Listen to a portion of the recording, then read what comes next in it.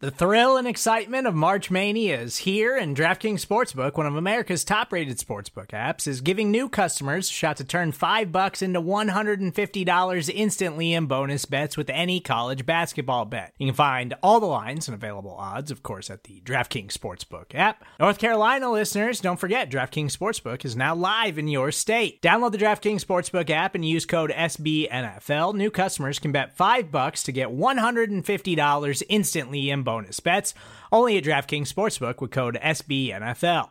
The crown is yours. Gambling problem? Call 1-800-GAMBLER, or in West Virginia, visit www.1800gambler.net. In New York, call 877-8-HOPE-NY or text HOPE-NY. In Connecticut, help is available for problem gambling. Call 888-789-7777 or visit ccpg.org. Please play responsibly on behalf of Boot Hill Casino and Resort. 21 plus, age varies by jurisdiction. Void in Ontario. Bonus bets expire 168 hours after issuance. See dkng.com/bball for eligibility, deposit restrictions, terms, and responsible gaming resources. Hey everyone. On today's episode, we go over the Giants' loss to Washington on Sunday.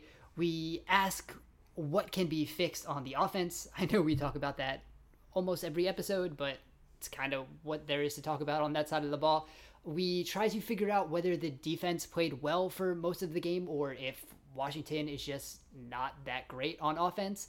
And then we end the episode going over a couple trade candidates to see whether or not they make sense to trade with the trade deadline on Tuesday. So thank you guys for listening, and let's get to it.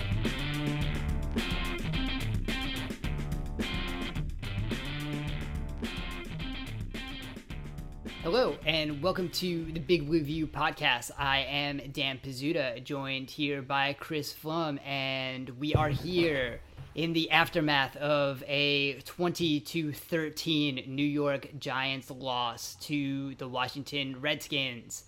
This mercifully ends the first half of the season for the Giants at 1-7, and whew, These games have not been fun.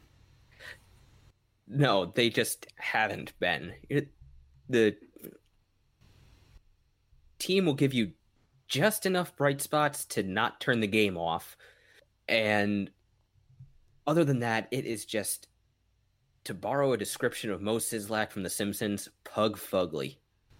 These games are getting increasingly tough to watch, and that is definitely what happened with Washington here. I mean, Washington won, but I don't think either one of these teams played particularly well. I mean, I guess we can just jump right in and talk about the Giants' offense. That was bad again. Okay, now on to the defense. Yeah, this offense was bad again in all the places it has previously been bad. If you listen to our preview episode, we were talking about the Washington defensive line has a lot of good players on it. They had not really broken out and taken advantage of those players in the forms of pressures and sacks. And all it took was the Giants' offensive line to do that. Washington had 10 quarterback hits. They sacked Eli Manning 7 times. And I mean, that's the state of the Giants offense right now. Yeah, if you have a defensive front you feel like should be playing better and converting a little bit more pressure into sacks, just line them up against the Giants. They'll get you healthy. They have a habit now of making underperforming lines look like the Denver Broncos did in the Super Bowl, the latest one, where they carried the ghost of Peyton Manning to the championship. That is just not good. It's not all of the sacks have been the fault of the offensive line. There were, particularly the 7th sack, was on Eli Manning just holding the ball for half of forever.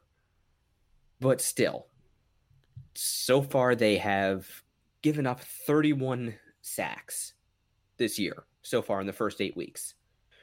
The bad, broken, dysfunctional, constantly changing offensive line of 2017 gave up 31 sacks in 16 games.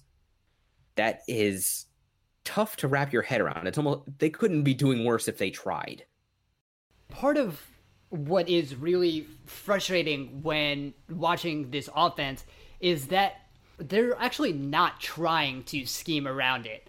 It feels like every time someone on the offensive line blows a block, it's a surprise to the Giants. And I think we've talked about this before on the podcast, where they're not scheming around this offensive line. There's ways you can either move the pocket. I know with Eli Manning, you're not going to want to roll him out too much, but there are route combinations, there are quick types of plays you can run that will counteract the offensive line blowing a block probably almost immediately. So the offensive line was definitely bad against Washington. Anytime you're getting your quarterback hit 10 times, that is not good. But per Next Gen Stats, the fastest sack of those 7 was 3.3 seconds. That's not extraordinarily fast. Some of if we look at the J.J. Watt sacks against Houston, those were coming in 2.3 seconds, which is insane. Literally, when you say no quarterback can play like that, no quarterback can play like that when they're getting hit 2.3 seconds. But the fastest sack here was only 3.3 seconds. That shouldn't be enough time to completely derail an offense. Eli had about 2.5 seconds on average to throw. That's a little lower than his normal average, which has been about 2.6. But you can develop plays in that time if everything on the offense is structured correctly. I looked back. So Odell Beckham had that big catch at the end of the first quarter. That was 44 yards. And somehow it took a 3rd and 17 for them to be like, maybe we should throw deep to Odell. So that was 44 yards down the field. Beckham he'd had that incredible catch. He was, again, being interfered with. I don't know how he's able to catch so many passes when he's literally being dragged to the ground by a defender. But he can. Maybe the Giants should use that a little more, and maybe he's more open than you think he is when he's covered. But to go back to that, I hand-timed that play, and of course that is not very scientific. It is not official or accurate, but I hand-timed that play, and that was about 2.6 to 2.7 seconds from snap to throw, and that ball went 44 yards in the air to Beckham. So when you're saying it only takes that amount of time to throw a deep pass to Beckham when he's running straight down the field, when your fastest sack is happening at 3.3 seconds, those are not things that should be derailing the offense, but consistently they are, because it feels like they are just in complete shock every time the offensive line blows a block, and I really just don't understand it. Yeah, part of it is that the offensive line is just not good at maintaining a pocket. Every game, the average pass rush is getting somewhere between half a yard and a full yard closer to Manning than league average. So he is playing with a smaller pocket than most quarterbacks, but there's still time and space to make those throws, and they really shouldn't be surprised. Well, they shouldn't, and it feels like they are. Yeah, where they have their playbook, and Shermer's looking at these plays, and everything that's called feels like it needs perfect protection in order for it to work. But that's not how the NFL works. That's not how every other team in the league is not operating with a perfect pocket on every play, and the rest of these teams in the league are accidentally scoring 30 points and pushing the ball downfield. So I understand the Giants' offensive line is bad. I think it's easily the worst in the league, but that is not a reason for it to completely derail the offense on every play. There's ways around it, and I just don't understand why the Giants have not tried to figure those out. I don't understand it either. There's the argument you see a lot about Manning's mobility, but we have seen him maybe not be particularly graceful, but at least effective playing outside the pocket. The Giants would have given up an 8th sack, but he managed to avoid that. He can do it. Like you said before, it's not something you want to see every snap. Every pass play, you don't want to see him rolling out and running a bootleg. Right, you're not calling sprint outs for Eli Manning. No, but he can do it on occasion. And probably more than it is being called. Yeah, and I think when that conversation comes up and like the mobility, there is a difference between a mobility in terms of like Lamar Jackson and like pocket mobility and pocket maneuverability. And Eli is not bad there. Among his skills, that might have started to decline like a lot of things would at 37 years old, but he can still manage a pocket. He's not like Mike Glennon or Ryan Mallett, where he might as well have cinder blocks for feet. Yeah. Oh man, the quick tangent, but I remember watching Mike Glennon when he was signed to that contract by the Bears, and just like.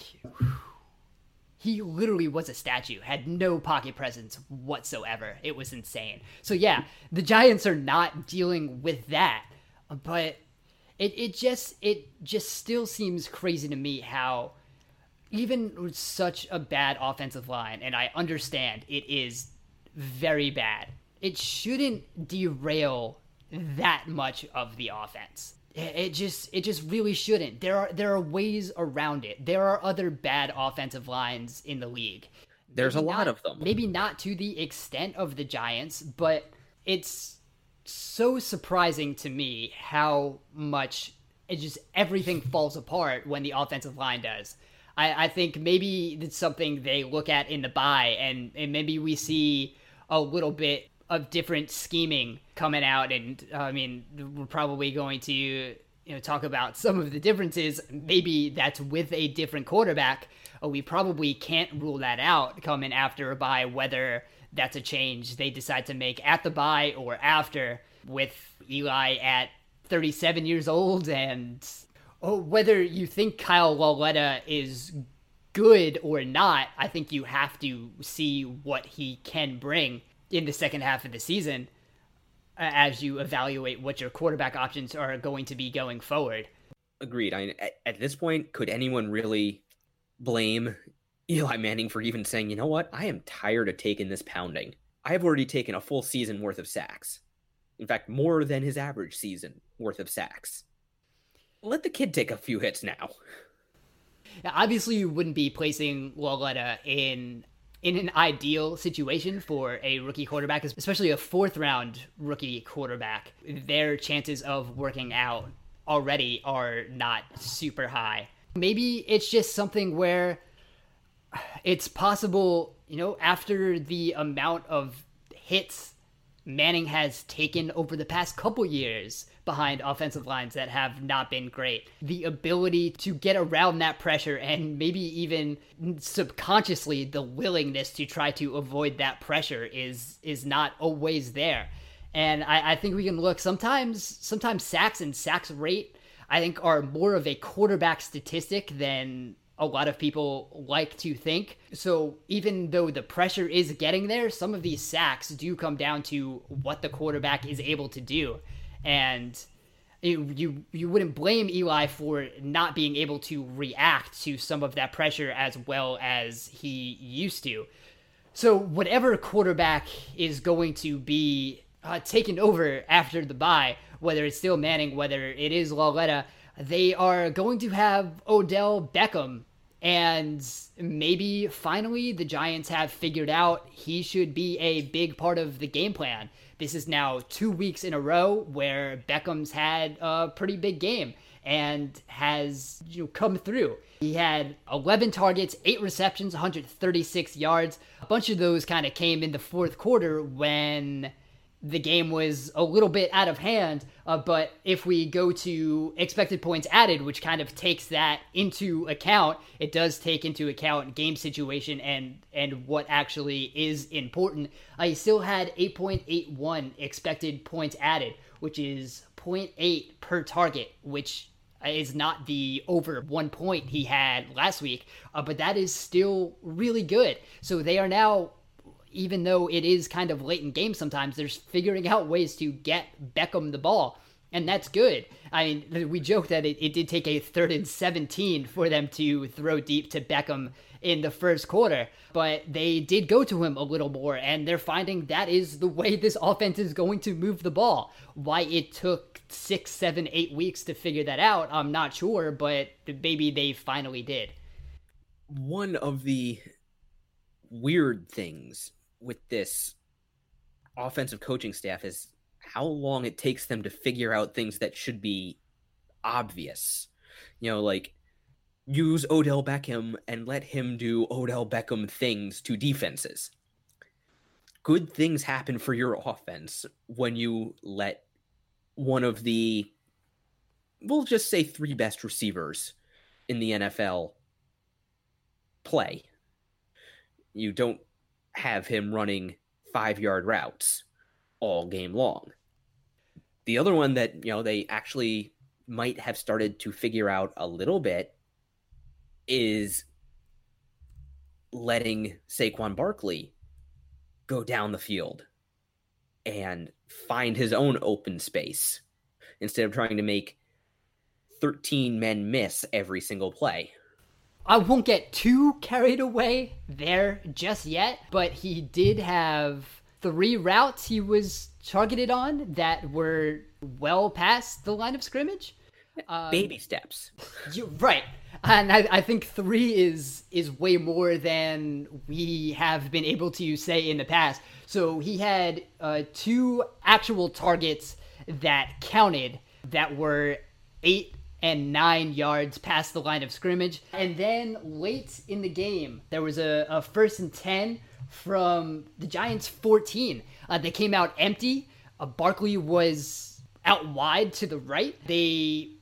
Again, there was pressure on the play. Eli actually did have to roll out a little bit and avoid that pressure. He threw downfield. It was not a very pretty pass. It was a little bit underthrown, but Barkley had already gotten down the field and the defender had to recover, and the way he chose to recover was running into Barkley, and that was a big defensive pass interference call. And one of the good things about going deep is you do increase the chances of a pass interference call and something going wrong there defensively. So that wasn't a catch for Barkley. It was not a deep reception, but it was a positive play, and to the point where it was one of the biggest plays actually by expected points and win probability added. It was in my plays that changed the game piece where I look at usually the top 10 plays from that. And right after that, 2 plays later, they had a 32-yard play to Beckham that was 11 yards past the line of scrimmage, and then 21 yards after the catch. So you're getting the best of both worlds for Beckham there. So we found good things happen when you throw deep, whether it's actually the catch or you're forcing the defense into trouble and doing something poorly, which is always a possibility. So again, maybe we'll see that more going forward. And through the bye, this should be things this team is looking at. Yeah, absolutely. And they've got guys who match up well with just about everybody and give just about everybody problems when they go deep. Let them do that. We know it doesn't take that long. You don't have to hold up for 5 or 7 seconds to get the ball 20 yards downfield. No, you don't. The Giants kind of act like they do, but that's just not how it works. There are ways to get the ball downfield even while the quarterback is under pressure. I think one thing we do have to talk about with this quarterback is another real bad interception in the red zone, which kind of flipped the game from where it was. The Giants were only down 7-0. They had the ball on the Washington 12 on a 2nd and 11.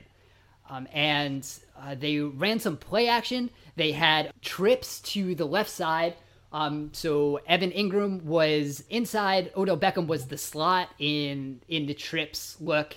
And I guess at the snap, Eli thought there was going to be some man coverage. He thought as Beckham was going to break in, he was going to have just a clean spot to throw. But safety DJ Swearinger, who has been really good this year, we actually didn't talk about him, I think, at all in the preview episode, and we probably should have. He's actually been really good this year. He let Ingram go, and he just kind of charged up, and he was there waiting for the pass when it was thrown to Beckham, and he was able to intercept it for a red zone interception. And that continued the red zone struggles for the Giants. It continued some, I think, questionable play calling, because this was like a 2-yard dig route to Beckham on a 2nd and 11 inside the red zone. Why that is your go-to play there, I don't know. And it was another thing of Eli thinking he had a read pre-snap, determining that's where he was going to go with the ball, and having it turn out to not be that way post-snap, and him not being able to react to it and still throwing a bad ball. We saw that against Carolina when Mike Adams did the same thing. He dropped back into coverage when Eli thought there wasn't going to be anyone there and forced a bad interception. Yeah, I do have to give credit to DJ Swearinger. He played that route well. It looked like he was going to be carrying Ingram in man coverage, and then came off to double Beckham for the interception. But he also said after the game that was all film study. They had noticed that route combination, especially against man coverage, is a strong tendency with the Giants. So he knew what was coming. So that's something they definitely have to look at. Are they being too predictable with their tendencies in certain situations? And like you said, predetermining reads and just going and doing that and expecting the defense to do what you think it should. For me, the worst one was the second interception, which was basically just an arm punt. That was so out there. Like, I didn't even have like an analysis for it. It was just like, I don't know what that was supposed to be. There wasn't a receiver close. That wasn't a good throw. Yeah, at least on the red zone interception, there was a process there, and you can see what broke down and why that was a bad decision. That second interception, I have absolutely no idea. Was he trying to throw it away and the ball just got away from him? I don't know. Yeah, I don't know. Just a couple more things about the offense. I think we do have to bring up Saquon Barkley. Again, over 100 yards from scrimmage. Again, didn't really matter all that much. And negative 3.56 expected points added on the ground. 13 carries for 38 yards. Whew, that is a problem. And then I think we just have to note Evan Ingram not having a great time since returning from injury. No. Had the bad drop on a 4th and 3 on the Washington 32 to start the fourth quarter. And ball just went right through his hands. And drops were a problem with him last year a little bit, but he was kind of getting the volume, not really efficient volume, but he was trying to do enough with what he had to make stuff work. And he's been a little injured this year, so the volume certainly hasn't been there. And that drop on 4th down was definitely a killer and something he has to come up with. Right through his hands. He was wide open. Eli put the ball right where it should have been, and it just goes right through his hands. That's just a complete facepalm. Maybe it's something where, he's trying a little too hard with the time he did miss to injury, and he's trying to make an impact, because also when he's on the field, he has not been one of, the top targeted players. No, his usage has not been what it should be, which fairly common theme with this offense. You look at his route chart. He did get 9 targets. but only 5 catches for 25 yards. And that was one of the problems with him last year is he was getting this volume, and it was on short crossing routes. And by, if you look at DVOA, which is Football Outsiders' kind of efficiency metric, he was among the league worst tight end just because his routes were almost pointless. He was getting receptions, but they didn't really mean anything. So that's something we hope to see improve in the second half of the season, and maybe he'll get the bye week, maybe recover from this injury a little bit, maybe the offense gets reworked a little bit where they can figure out more efficient ways to use him. But yeah, it's just not great all around for Ingram the past couple weeks. No, not at all. All right. So on that note, I guess now we can jump to the defense, which for most of the game was, I think, pretty good, kind of until the end. I think I have this thought about the defense and Washington's offense and Washington overall. I'm not sure if Washington is all that good or if the Giants played well, if Washington didn't. Just Washington in general, I'm not sure if they're like a good bad team or a bad good team. They're 5-2 right now. They're leading the NFC East. I have no idea what to make of them, and I think that really breaks down in the offense. I don't know how much the Giants were stopping them or how much they just weren't doing much. Yeah. I mean, Alex Smith threw 5.6 yards per attempt. He had the touchdown, the 63.4 QBR, which, is fine. That means a quarterback who played like that wins 63.4% of the time. None of the receivers were really all that great. Josh Doxson was the leading receiver with 5 catches for 49 yards. Jordan Reed had 12 targets, but 7 receptions for 38 yards. I mean, there was not a lot going on there. Adrian Peterson was, okay until the last drive where he had the 64-yard touchdown was just beautifully blocked. It was. I looked at that a couple times after the game. They had the center and the right guard who came out to pull, and that took out a linebacker and Landon Collins, and Peterson just had a wide open lane just to run, and all he had to do was beat Curtis Riley. And the degree of difficulty on beating Curtis Riley down the field is not that high, so Peterson did score. So yeah, that was basically the Washington offense. They kind of crept on. Peterson had that receiving touchdown at the start of the game where Nate Super probably should have made a tackle, but didn't. Peterson had a 7-yard touchdown reception. And then there was a missed field goal, a couple of punts, and then, the second half, 2 field goals and that touchdown, and that was all it was. So I think the defense played well enough to keep the offense in the game. We talked about how the offense could not take advantage, but yeah, I think it was fine. Maybe one of the better defensive performances. I don't know.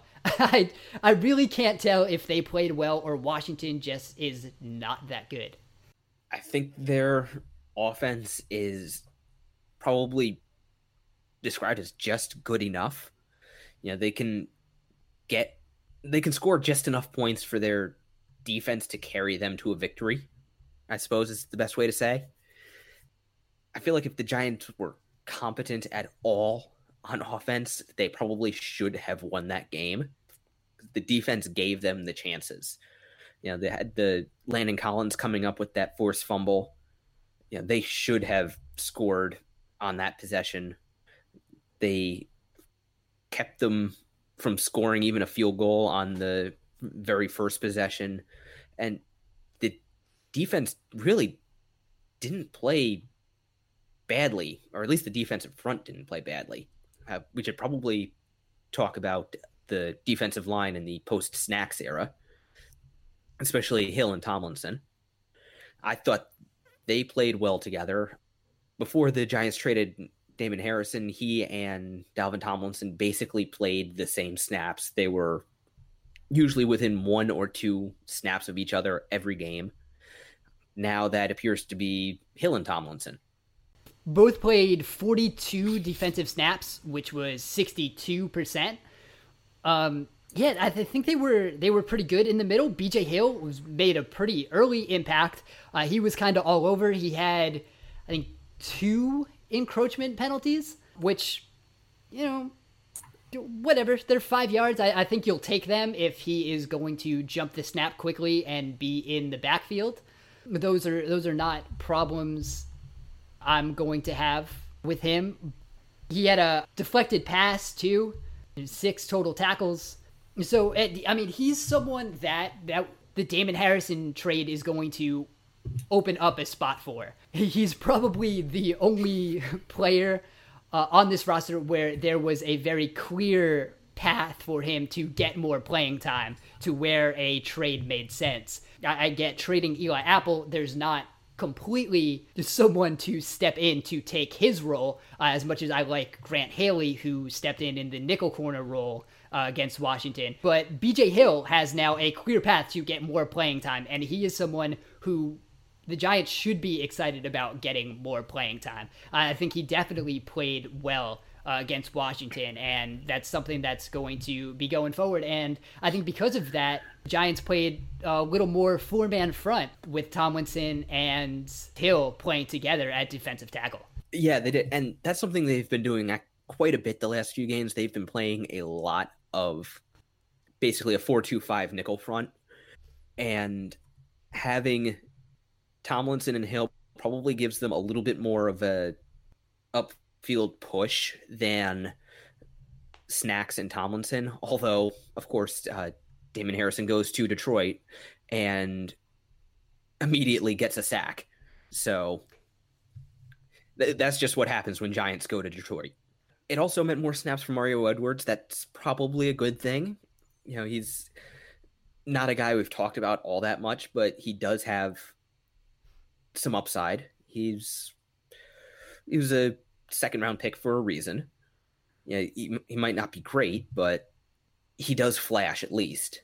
Lorenzo Carter saw a pretty big uptick in the amount he played on defense. And for the most part, I liked what I saw. Yeah, so he played 39 snaps, which was 57%. That was second among the edge rushers. Olivier Vernon played 58 snaps, which was 85%. So then Carter was 57. If you look, Kareem Martin only played 26%. So yeah, definitely a clear shift there of Carter going into that second edge role, it looks like. And Carter had 1 quarterback hit. This was a pass rush that didn't totally show up consistently. Only 5 quarterback hits. Not a lot of pressure. Alex Smith was kind of able to, I don't say do whatever he wanted to, because it's the Alex Smith and he doesn't exactly do what he wants to do when he can. But again, he wasn't totally pressured to be forced to do anything terrible. So Carter had the 1 quarterback hit. Curtis Riley had another one, and then the other 3 came from Olivier Vernon. So again, the pass rush pretty much coming from the one guy you expect the pass rush to come from. Yeah, and the one guy you need the pass rush to come from, at least just looking at contracts. We'll come back to this in probably a couple minutes, but you need Vernon to justify his contract. And he does that by pressuring and hitting and sacking quarterbacks. He's a good run defender, but you don't pay run defenders that much, just like the Giants showed by trading Damon Harrison. Kerry Wynn had a good game again. Can't say he's the Giants' secret weapon, but he has definitely moved into that Dave Tollefson role. I like to think of it as, the first guy off the bench who comes in and he just plays his ass off and shows up. Yeah, he has been playing well in the role he's supposed to play. That's good. I mean, when you're looking at the depth the Giants have, it's not great. So having someone who can just step in a role like that, he played 43% of the defensive snaps. Having someone you can count on like that is good. The Giants need more of those players. When we look at what some of the other kind of defensive depth that's now got pushed up. So BW Webb was on the outside a lot, played 99% of the snaps, which is 67. He only missed one snap. He was all right on the outside. Again, there wasn't a lot of threat from the receivers and the passing game in general. Grant Haley, I think, played pretty well for it being his first career start. I think there's improvement that's going to come there. Maybe his day would not have been quite as good if he was matching up against Jamison Crowder in the slot all day, but he was out. So, there's pieces to maybe like on this defense, and pieces that might continue to improve as the season gets into the second half. Yeah, that it's good to see Grant Haley out there. He does have upside. It's just one of those things where he should have been drafted, but it's good to have him on the team. But it does kind of suck that to see him on the field, it means you have to have Webb on the field for all of the snaps. Defense did well enough that it showed some pieces to give hope for, if not this year, then maybe going into next year, if they can build it and maybe not get rid of too many of them. Yeah, and I think that's where we can take this now. I think we'll wrap up recapping the game there. So the trade deadline is Tuesday at 4 p.m. We've already talked about some of the trades the Giants have made. Eli Apple, gone. Damon Harrison, gone.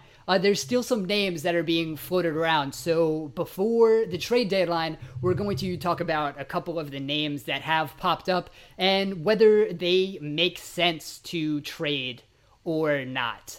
And I think the first name we'll talk about, I think briefly, because this doesn't make any sense to me from literally any area, any way you come at this, from the Giants' point of view, from any other team in the league's point of view, is the trade rumors of Eli Manning.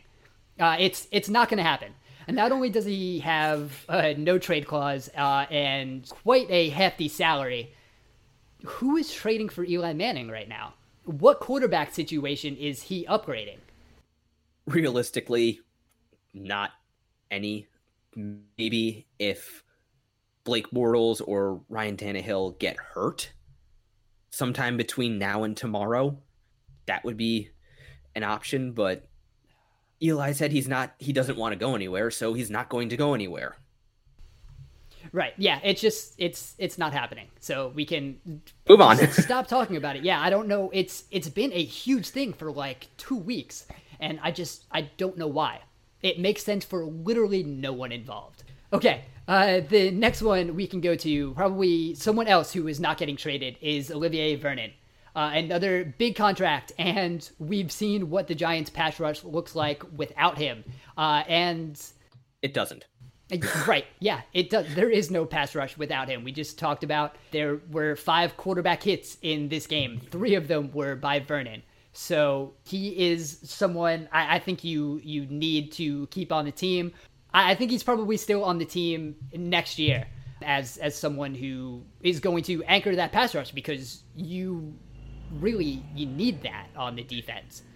Agreed. Yeah, and he's still in the prime of his career. He's 27, 28. He has a big contract, but it's not prohibitively big. And he's a good, well-rounded player. Yeah, maybe if they are able to get like a Nick Bosa in the draft, that could make Vernon expendable eventually. But at least for the foreseeable future right now, they should not move Vernon. Because they don't have anyone to replace him, and they need that piece if they're going to be building for the future. In the same vein here, Odell Beckham, not going anywhere. I said yesterday, the Giants would be crazy to trade him. Again, that doesn't make any sense from, even the cap standpoint where he just signed the contract. All of that signing bonus would accelerate onto the Giants cap. That would be a lot of money. And also, Odell Beckham is very good. Whether you have Lauletta starting in the second half or you're starting with a rookie quarterback next year or 2 years from now, transitional quarterback next year, having Odell Beckham is a good thing for whatever quarterback is going to be there. It's going to make his job easier. Or we talk about how it's been said how maybe a running back does that, but no. Having a wide receiver like Odell Beckham makes it much easier for a quarterback. He is one of the best players in the game. He is still young. You are keeping him on the roster. That's why you signed him to begin with. Yes.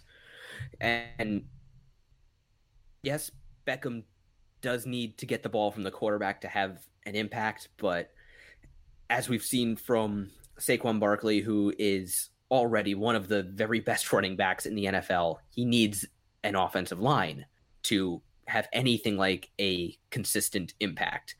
So just keep one of the 2 or 3 best players at his position in the league and one of the 2 or 3 best players in franchise history. Just stop with the crazy talk. Move on. No, I think one person who probably is the most likely to be traded is Janoris Jenkins. He's a guy who has not been great this year, was also not great last year, was very good in 2016, his first year with the Giants. He's another guy who has quite a big contract, but it is movable. Getting him off the books would probably help the Giants in 2019. So he is someone I could see traded before the deadline if that is something that happens. Yeah, I do give him something of a pass for his play last year. We didn't find this out until I think either the end of the season or after the season ended that he and Landon Collins both were playing on sprained ankles all season long. So that it's tough to play defensive back with one good foot.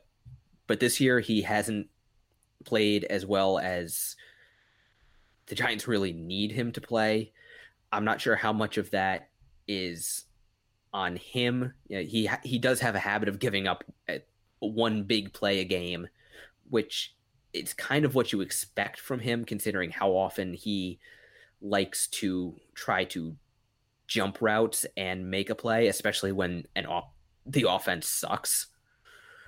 That's why the Rams let him go. He tried to do too much to compensate for their bad offense. So I'm with you. I could see it. My only concern would be, what do you replace him with going forward? Do you have that much faith in Tony Lippett, who you haven't seen play and is coming off an Achilles? Because even if you put Sam Beal in as one starter, you need another one, especially for the style of defense James Bettcher wants to play. Right, and that's when you're considering 2019. For 2018, you gotta really wonder what's going on, and if Lippett will be ready to go after the bye. You'd still have BW Webb on the outside. Maybe Grant Haley can play on the outside because he did do that in college. You could maybe have Sean Chandler play more slot corner, like they said they were going to work him in. So yeah, it definitely, trading Jenkins for the rest of this season makes sense, I think, for the future of the Giants. It definitely would not give them a coveted secondary for the rest of this season, but it's probably the most likely deal to be made. I think the Steelers have been the rumored place. So I think there may be some other teams that have reached out. And so we'll see if there's someone who is moved. It's probably going to be Jenkins. And that'll bring us to, I think, the last guy we'll talk about. And maybe it's more of an interesting conversation than you would think. But that's Landon Collins, who is apparently, probably unsurprisingly, teams are calling the Giants about Collins. He is very good. He is young. He is on the last year of his rookie deal. So he can be franchised next year. And that's only going to be like around $12 million, which is not going to be bad for someone of Collins' caliber. But I don't think you trade him, regardless of how, you're rebuilding or whatever, and you're trying to get, draft picks. At some point, you are going to need very good young players to build around. And if Landon Collins isn't one of those, then I don't understand what you're trying to build. Yeah, exactly.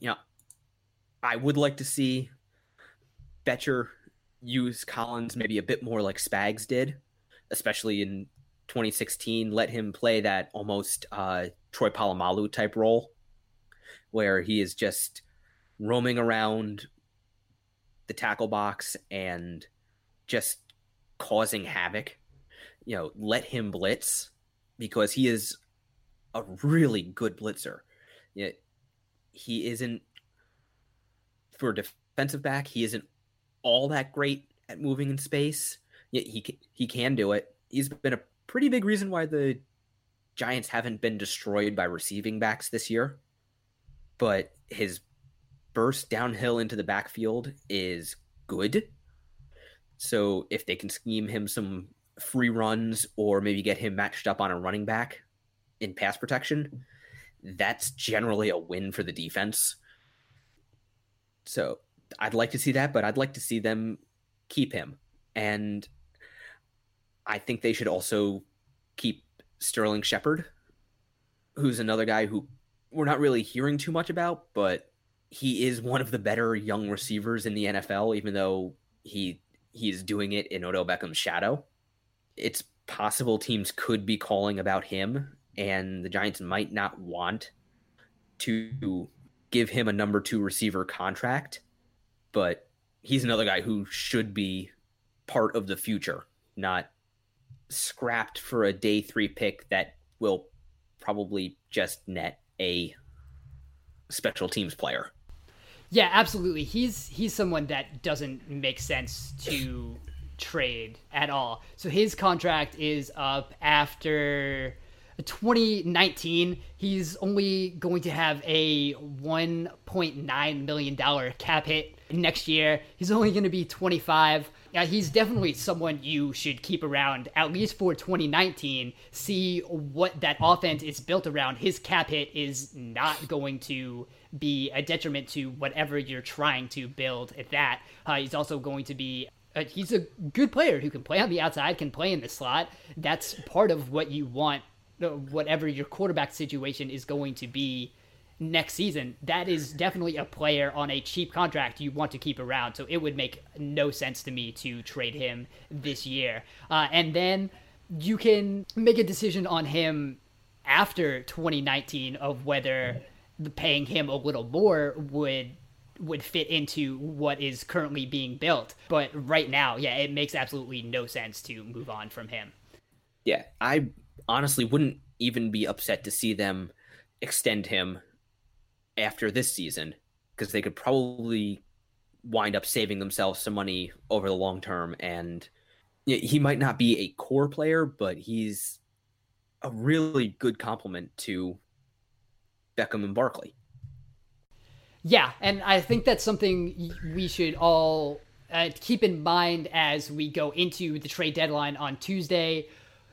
Making trades just to make trades doesn't make a lot of sense.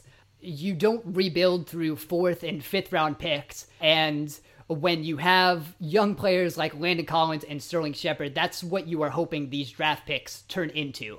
So just making trades because you're trying to tear everything down, there's a limit to that. And you want to keep your good players who have a chance to be on the team when this team is good again. You want to keep those players around. You can make the case that Eli Apple was not going to be. You can make the case that Damon Harrison was not going to be. You can make the case that Sterling Shepard and Landon Collins and absolutely Odell Beckham are going to be around when this team is good again. So those are the types of players you want to hold on to. Yeah, they will play a role in this team being good again, assuming Dave Gettleman makes other smart decisions to fill in the pieces around them. Oh no, now I'm reconsidering all of this. Yeah. There is the other side of the equation, and that maybe the Giants could take some of those late round picks that they have acquired for Snacks and Eli Apple and maybe flip those for other players that are being devalued by their teams. You know, we've talked about Hassan Reddick or Deion Buchanan. Those guys they're still young. They've got familiarity with the defense and the defensive coordinator. They were drafted for this defense. If they could do that, those would be smart moves that would build for the future and probably have a hell of a lot higher payoff than whatever they're going to get on day 3 of the 2019 draft. I've written about this. Trading like mid to late round picks for current veteran players is absolutely the biggest market inefficiency in the NFL right now. Whether that is something this front office is willing to take advantage of, man, who knows? But we'll see. So trade deadline is Tuesday. We just have to right now wait and see what happens. Maybe this team looks a lot different after that. Maybe it doesn't as it goes into the bye. So we're going to wrap up there. Thank you guys for listening. You can subscribe to this podcast wherever you get your podcasts, to Apple Podcasts, Google Podcasts, Stitcher, Spotify, all those places. Please rate and review if you have not. We would greatly appreciate that. We will be back. We're not totally sure completely this week. We're gonna get some guests in and we'll talk about some different things during the bye because we'll just have some new things to talk about. We'll let you know when those are going to happen. So thank you guys for hanging out, and we'll talk to you again soon. Hey everybody, it's Nilay Patel, editor-in-chief of The Verge. I host a podcast every week called The Vergecast with my friends Paul Miller and Dieter Bohn. We've got a rotating cast of characters from our entire site, which is about technology, how it impacts culture, and how that is all a big cycle that causes us to have a wide variety of feelings that you can listen to every Friday. We've done over 300 episodes in the 6 years since The Verge has been around, but you only need to listen to one, the latest one, to get caught up on everything in tech news. Vergecast is on Apple Podcasts, Spotify, everywhere else you listen to podcasts. Check it out.